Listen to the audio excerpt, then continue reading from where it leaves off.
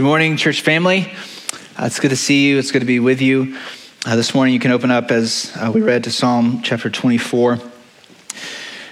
Maybe you experience this like I do, a kind of spiritual fog. I don't know if you've ever felt this way. Walking around, knowing the truth and believing it, right? I feel like I especially struggle with this since I grew up in church. I've always known about the Lord, which is a huge blessing I'm so thankful for. But that comes with a lot of knowledge, right? I know a lot of truths about God and who he is and what he's done for me, but I have trouble translating it into my life and to my attitude. I don't know if you've ever felt this way. There's a blurriness, a sleepiness, a deadness of the spiritual senses. Maybe you feel this often. Maybe you feel it today. God seems far off. Or maybe he's just kind of been on the back burner and you feel mildly guilty about how much you've been reading or praying lately. And this morning, I just want to open up this topic and just say, honestly, man, I struggle with this. And I think we can talk about it, and we should talk about it, because God does not want us to live there. God doesn't want us to live in this spiritual fog. I think it's possible for our hearts to be alive to God, alive to the presence of God. And the question I want to answer from Psalm 24 this morning is this: how do we have hearts alive to the presence, the goodness, and the glory of God? So let's walk through this psalm kind of verse by verse, and then we'll get to some practical steps at the end that we can take to have hearts alive to God. Look at verse 1 with me. The earth and everything in it, the world and its inhabitants, belong to the Lord. For he laid its foundation on the seas and established it on the rivers. The first thing here, and the first thing that we need, is a true vision of God, a true vision of who he is. For our hearts to be alive to him, we have to be reminded of who he is. We are very forgetful, aren't we? Right? Remember, everything and everyone belongs to God. He owns everything. We don't like to think of being owned by someone, of belonging to someone else, but that's what this verse says, isn't it? The earth and everything in it, the world and its inhabitants, belong to the Lord. We are his, right? This is the answer to the first of the New City Catechism we use with our kiddos, right? What is our only hope in life and death? We are not our own, but belong to God. Everything is his. Everyone is his.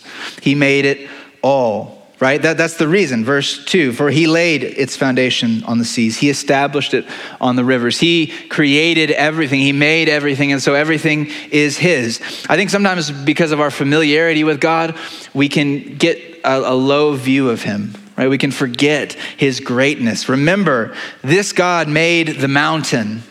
He made the black hole. He made Jupiter's rings. He made the great monsters of the deep.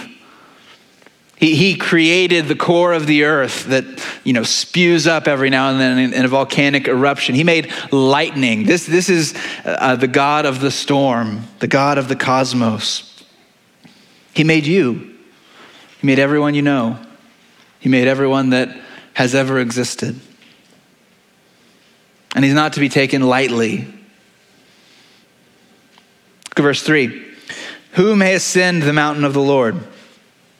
Who may stand in his holy place? For the Jews, God was in the high place. Mount Zion was where the temple was, right? It was the place where God dwells. So who may ascend the mountain of the Lord? Who may stand in his holy place? It's saying this creator God who owns everything, who gets to be in his presence? Who gets to stand before him and live? Who can approach him? It's a good question. And as a side note, would you want to? Right? If I said, hey, God's in the large group room back there and the building was shaking a little and you could see light, emanating from under the door, would you go? He's back there. You can go see him. Who can go near him? Who can approach him? The answer is clear. Verse 4, the one who has clean hands and a pure heart, who has not appealed to what is false and who has not sworn deceitfully. The one who has clean hands.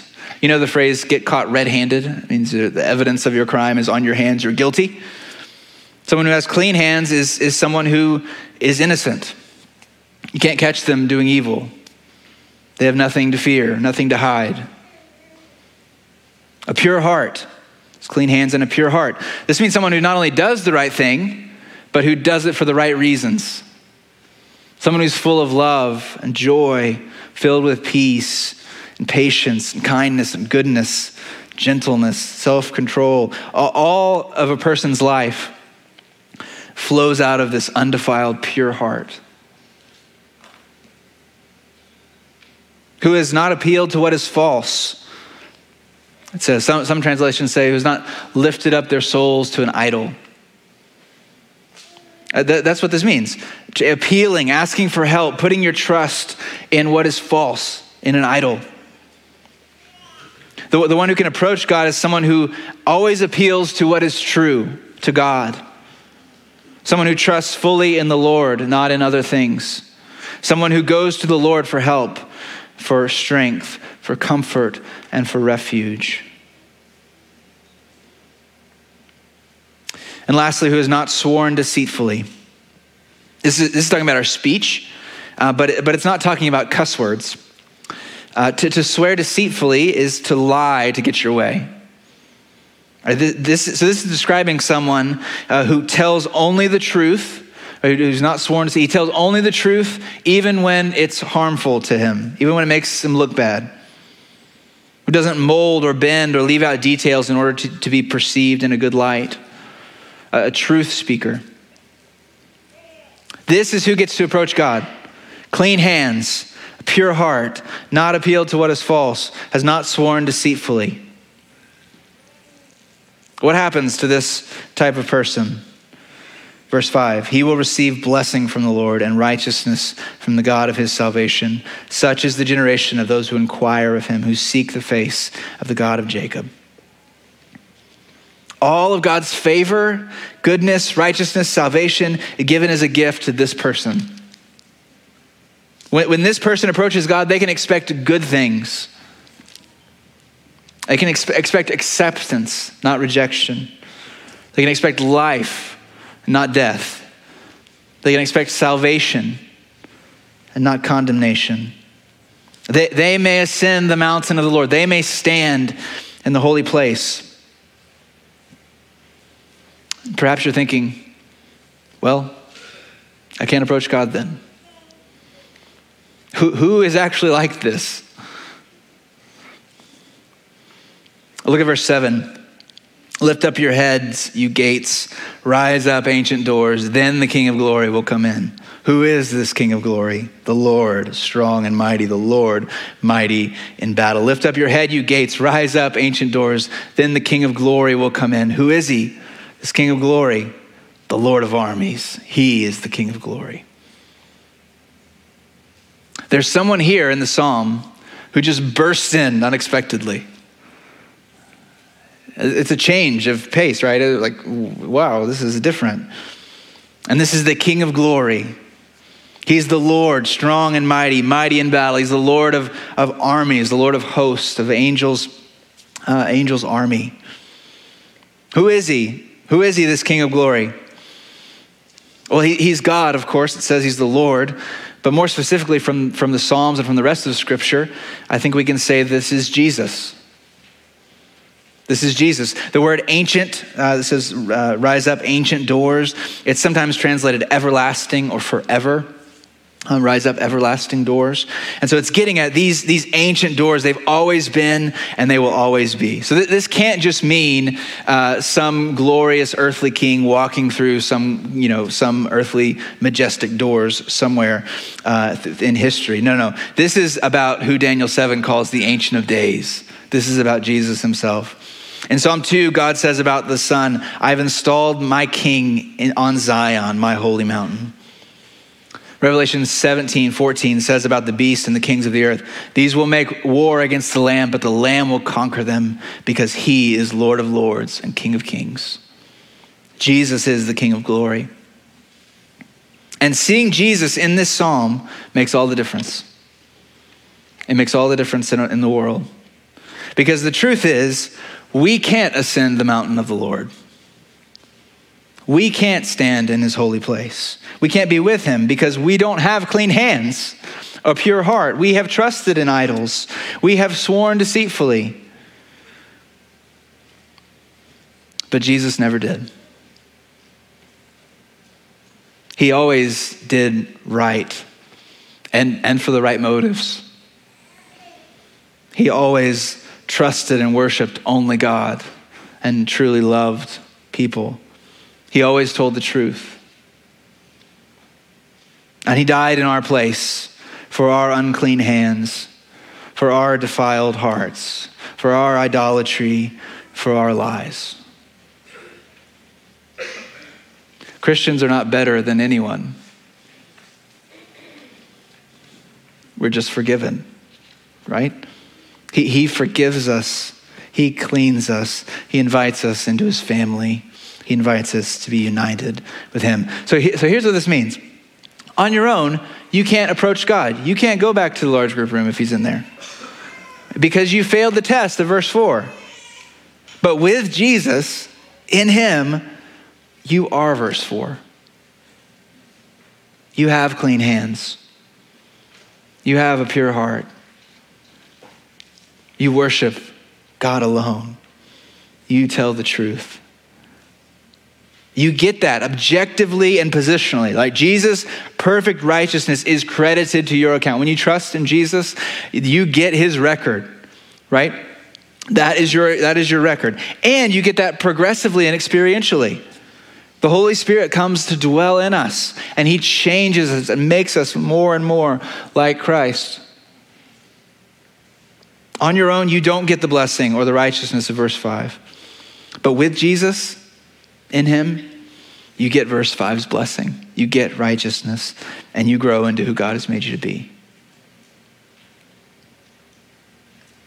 And so we might ask then, well, okay, what should I do? We're talking about how to get hearts alive to the presence of God. What can we do in response to this? First of all, I would just say if you've not trusted Jesus, you should. You can right now. What's keeping you from him? Maybe it's the day. Today is the day for you to open your heart and welcome in the King of Glory. Isn't it amazing? The King of Glory, he's the King of angel armies, right? There's no one who can stand against him. There's no one who matches him in power. And yet he doesn't force himself on us. Will you open up your heart to him today? You can. You can trust that he lived for you and he died for you, that he's alive from the dead. You can repent of your sins and be forgiven and be cleansed. I hope you will. But if you already trust Jesus, as I know many in here do, what should you do? Let's look at the other descriptor here of the person who receives blessing from the Lord. It's in verse 6. Such is the generation of those who inquire of him, who seek the face of the God of Jacob. So who are these people with clean hands and pure hearts? Oh, such are those people who seek the face of the God of Jacob. Who are those who don't appeal to idols? Well, those are the people who inquire of God. Who are those who tell the truth even when it hurts them? Those are the people who seek God's face. How can we have hearts alive to God? My suggestion from this verse is that we have to seek the face of the God of Jacob. We have to be a people, we have to be families, we have to be a church that seeks God's face. What does that mean? What does that mean and how do we do it? Well, to see God's face, it makes me think of Numbers 6:22, the Aaronic blessing. This is number 6. The Lord spoke to Moses, tell Aaron and his sons, this is how you're to bless the Israelites. You should say to them, may the Lord bless you and protect you. May the Lord make his face shine on you and be gracious to you. May the Lord look with favor on you and give you peace. God's face means his blessing. his presence, his looking straight at you with love. This is what we're to seek. My kids seek my face. I have 5 kids, and you know what kids do. Dad, dad, dad, dad, dad, dad, dad, mom, mom, mom, mom, right? Till what? Till you look at them. Yes, what is it? I'm watching you. Okay, great. I'm so proud of you. Right? What do kids do? They seek your face. My kids want to see me looking at them, smiling at them. They want to get my attention. To see God's face then is to try to get his attention. Right, to get to know him better, to receive what he wants to give us, right, to try to experience the way that he loves us. And I think this is really practical. Like, think of this. I'm just going to float this question to you. What if God wants to spend time with you? Do you think that he does? Now, certainly, you need to spend time with God. Right? Like, it's not a peer-to-peer relationship, right? We are dependent on him. He is the creator. We need him, unlike he doesn't need us, right? But what if he actually wants to spend time with you? If you're married, do you remember falling in love with your spouse? I hope you do. If you don't say it. Don't mention that. I met Caroline, my wife, in high school, and we dated for 5 years before we got married, which is so long, right? It was way too long. But I remember, and do you remember the overwhelming urge just to be with the person? I just want to be with them, right? I would sacrifice sleep and schoolwork, anything, just to be with her, right? I would risk a speeding ticket just to stay at her house for like 5 extra minutes, and then I'd speed home to get there before curfew. Don't do that, teenagers. Why?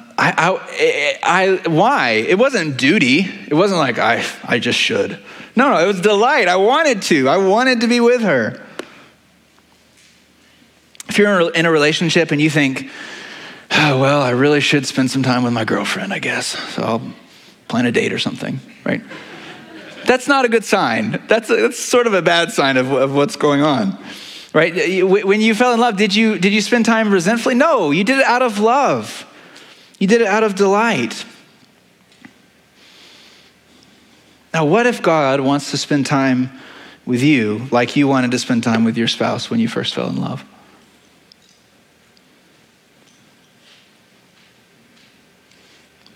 Right? God uses marriage as an example of Christ's love for the church. Right? That's why he gave us marriage. That's why he gave us romantic love, to show us something of himself, of how Christ loved the church. And so I think this is appropriate. Right? What would God say if he did want to spend time with you like that? He might say things like John 15, verse 9, as the Father has loved me, so I have loved you. Remain in my love. Make your home in my love. If you keep my commands, you will remain in my love, just as I've kept my Father's commands, remain in his love. I've told you these things so that my joy may be in you and your joy may be complete. He might put promises in the Bible like Hebrews 11:6, that he rewards those who earnestly seek him. He might say things like in Psalm 103, as high as the heavens are above the earth, so great is his steadfast love toward those who fear him. He might put promises like James 4:8, draw near to God and he will draw near to you. If you are far from God, may I suggest that it isn't him who has lost interest.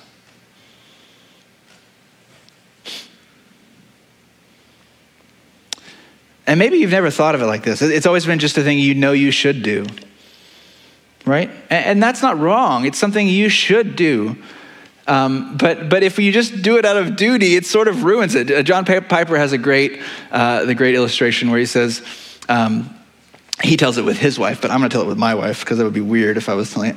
But so if I show up at my door, my front door, knock on the door, instead of just walking in as I normally do, knock on the door, And Caroline comes to the door and I surprise her with flowers. And she says, "Oh, what are these for? Why'd you get me these?" And I say, "Because it's my duty to love you. I'm your husband." Right? I've ruined it. I've ruined it. That's not the thing to say, right? What should I say? Because I love you. I just love you. This is not something, this is something you should do. Spend time with God. Seek his face. But more than that, it's something we get to do. It's an invitation to a relationship you can delight in and enjoy more than anything. More than that, it's the relationship that we were all created for. Like, this is the reason you exist. It's for a relationship with your Creator, for God. You want to find peace, you want to find meaning, you want to find hope, it's in him. It's the only place it is. Right? This is what we were created for. This is the invitation. So we should seek God's face. And that means spending time with him, right? Looking for his attention, looking for his gaze, enjoying his presence. So that's what seeking God's face is. How do we do it? How do we do it? Four practical things on how to seek God's face. I mentioned 2 weeks ago, George Mueller, one of my heroes, one of my favorite biographies, Christian biographies I've ever read is by him. If you're like, "Lawson, don't you have any new illustrations?" Like, I just knew I was preaching on Friday, so just give me a break. Like, cut me some slack here. I read he was a man of prayer. He was a man known for prayer. In fact, he early in his career, he stopped taking a salary from the church he worked at and just said, "I'm just going to pray and ask God for money. And I'm not going to tell anyone if I have a need." And that's how he continued to run. Even when he was caring for thousands of orphans, he would never ask anyone for money. He would only pray and trust God to provide his needs, and God always did. And he said, and we read this 2 weeks ago, "It is of supreme and paramount importance that you should seek above all things to have your souls truly happy in God himself. Day by day, seek to make this the most important business of your life." And I told you that the last time, but what I didn't say is how Mueller recommended to do this practically. Right? He actually gave some really practical advice on how to, in your daily time with God, how do you actually make yourself happy in God? How do you experience his love? And he said, this is amazing from a guy who was known for prayer. He said, when I used to wake up in the morning, I would spend 15 minutes, 30 minutes, or even 45 minutes, even an hour, he would say, in prayer. I would try to be praying, but my mind would be so distracted. I couldn't even pray effectively, which is kind of convicting right there, that he would spend that long. But then he said, that hardly happens to me ever anymore. And he says, the way that I pray now is that I go to God's word first. Right? I meditate on God's word and I let God's word lead me into prayer. Right? I think it's just great practical advice, and I've heard many people recommend this. If we want to see God's face, we should look where he has most clearly revealed himself. I heard a pastor named John Tyson in New York City say something in a sermon, which may be the most practically helpful thing that I'll say tonight, or this morning, sorry. How do you get in God's presence? He said, keep looking at the Bible until it burns inside you. I think that's what Mueller's saying too. It's not just reading, but it's how you read. It's meditating. It's reading deeply and slowly until something, a word, a verse, a phrase, leaps off the page like a spark and lights a fire in your soul. Right, Christian, you've had this happen. Like, you're reading and just a word or a certain verse just jumps out. You're like, I've never, as many times as I've read the Bible, I've never noticed that. Wow, and it kind of explodes in your mind. Like, you think that's just you? No, it's the Holy Spirit, right? He's showing you something. And so jump into that, dive into that. It's a portal into the presence of God, and use that to lead you to prayer. So that's first, practical. Look at the Bible till it burns inside you. Don't stop until it burns. Second, confess your sins. It's a practical thing of how to seek God's face. And you might not expect this, but it's intimately tied Confession of sins is intimately tied to seeking God's face. The context of James 4:8 that I read earlier is confession, right? So James 4:7 says, therefore submit to God. Resist the devil, he will flee from you. Draw near to God, and he will draw near to you. Cleanse your hands, you sinners, and purify your hearts, you double-minded. Be miserable and mourn and weep. Let your laughter be turned to mourning and your joy to gloom. Humble yourselves before the Lord, and he will exalt you. When we get in God's presence, it always reveals our sin. So don't be surprised when that happens for you, right? Isaiah, for instance, gets in God's presence. Isaiah 6, right? What is the first thing he says? Woe is me. I'm a man of unclean lips. I live amongst the people of an unclean lips, right? He sees God's holiness and it all of a sudden goes, oh gosh. This is what happens. And often I think the reason why we don't seek God's face is because we're ashamed. We don't really want him to look at us. We don't want his attention. We would prefer his attention to be somewhere else. But let me remind you of the good news that we've been talking about. You don't have to be ashamed. Yeah, you. Jesus took your shame, your guilt, your punishment. He died for you. So when you feel guilt, shame, regret, you can just confess that to God. God, I feel so guilty about this. I don't even think I can pray right now. You can just come to him, confess that. Humble yourself before the Lord. Draw near to him in confession, and he will draw near to you. It's a promise. And it's not comfortable. It's not fun. Confession stinks, right? No one likes it. But it's right. It's the only way to break through to joy. It's the only way. C.S. Lewis said this, as long as you are proud, you cannot know God. A proud man is always looking down on things and people. And of course, as long as you are looking down, you cannot see something that is above you. Humble yourself. Submit to God. Confess your sins.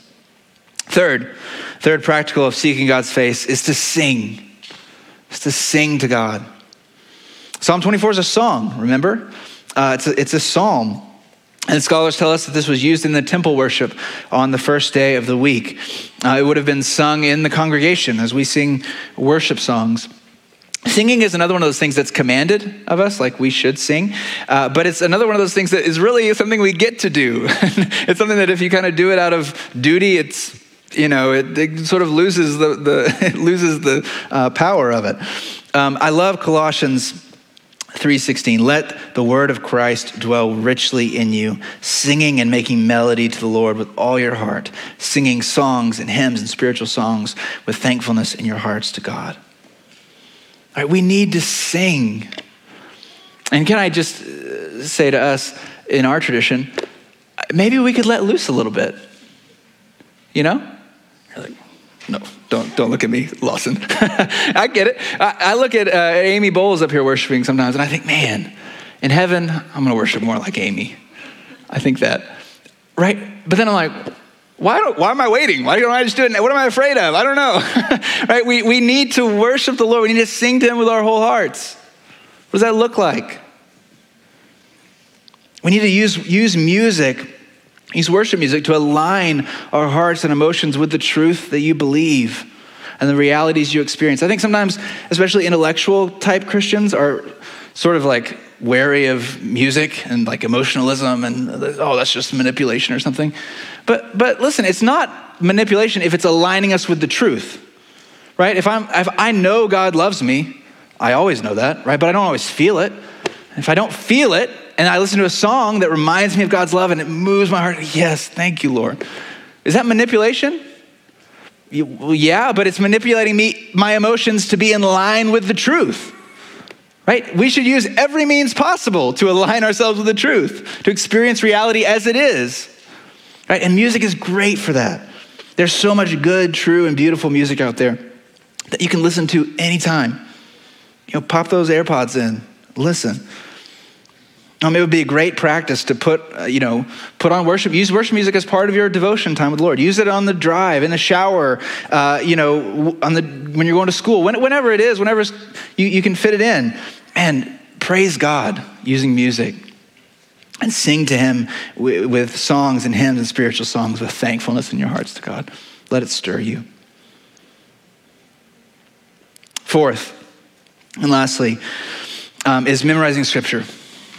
Memorizing scripture is a way to seek God's face. Really, it gives you the ability to do the first three things, right? It gives you the ability to meditate on God's word because you always have it with you. Anytime you can meditate on God's word. It gives you the ability to use that word that you know to convict you and to lead you to confess your sins. It leads you to let that truth stir your heart to sing and to worship God.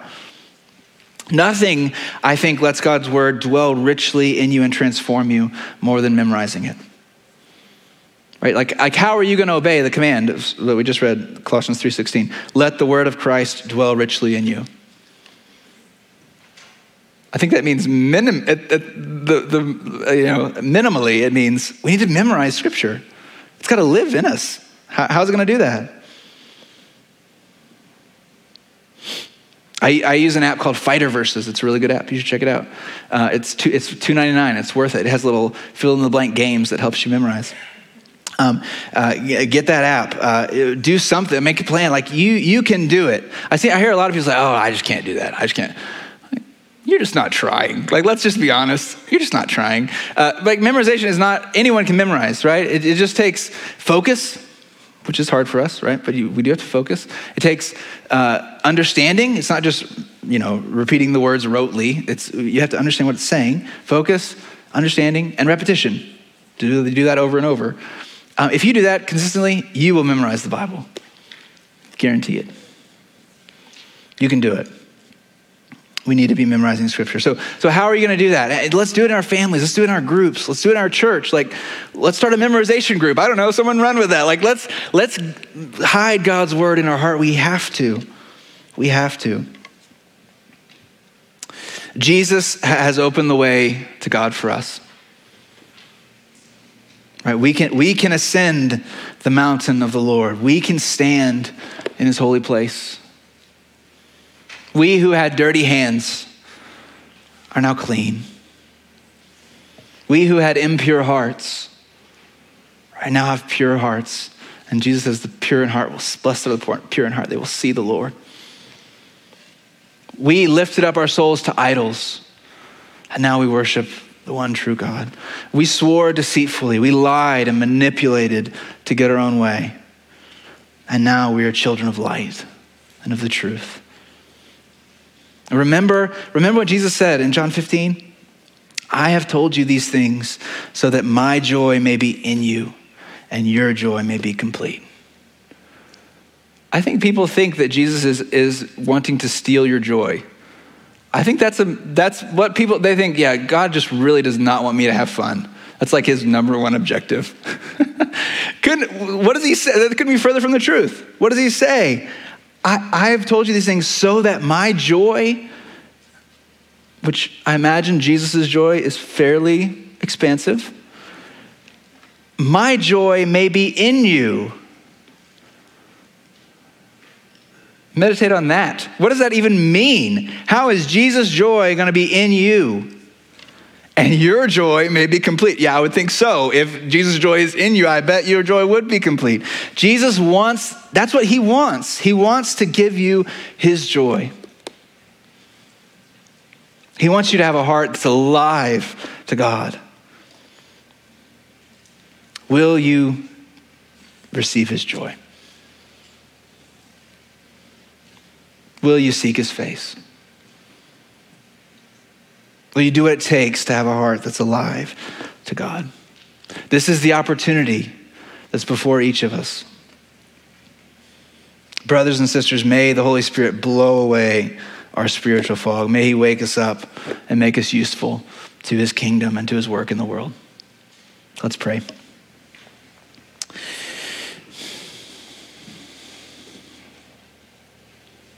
Father, thank you so much for your great love for us.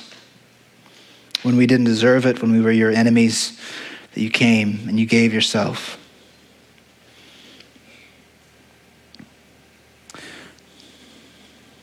Jesus, you are the King of glory.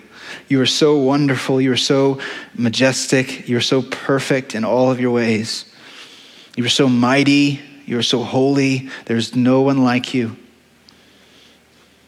And you love us. So thank you so much. Thank you so much for your love. I pray that for anyone in here who is far from you, who is running from you, is hiding from you, who is hoping not to get your attention, who wonders why they're even here this morning, I pray that you'd pour your love into their hearts by your Holy Spirit. I pray that we would all walk this week in a way that we would seek your face. Lord, we want to draw near to you. Would you please help us? In Jesus' name I pray. Amen.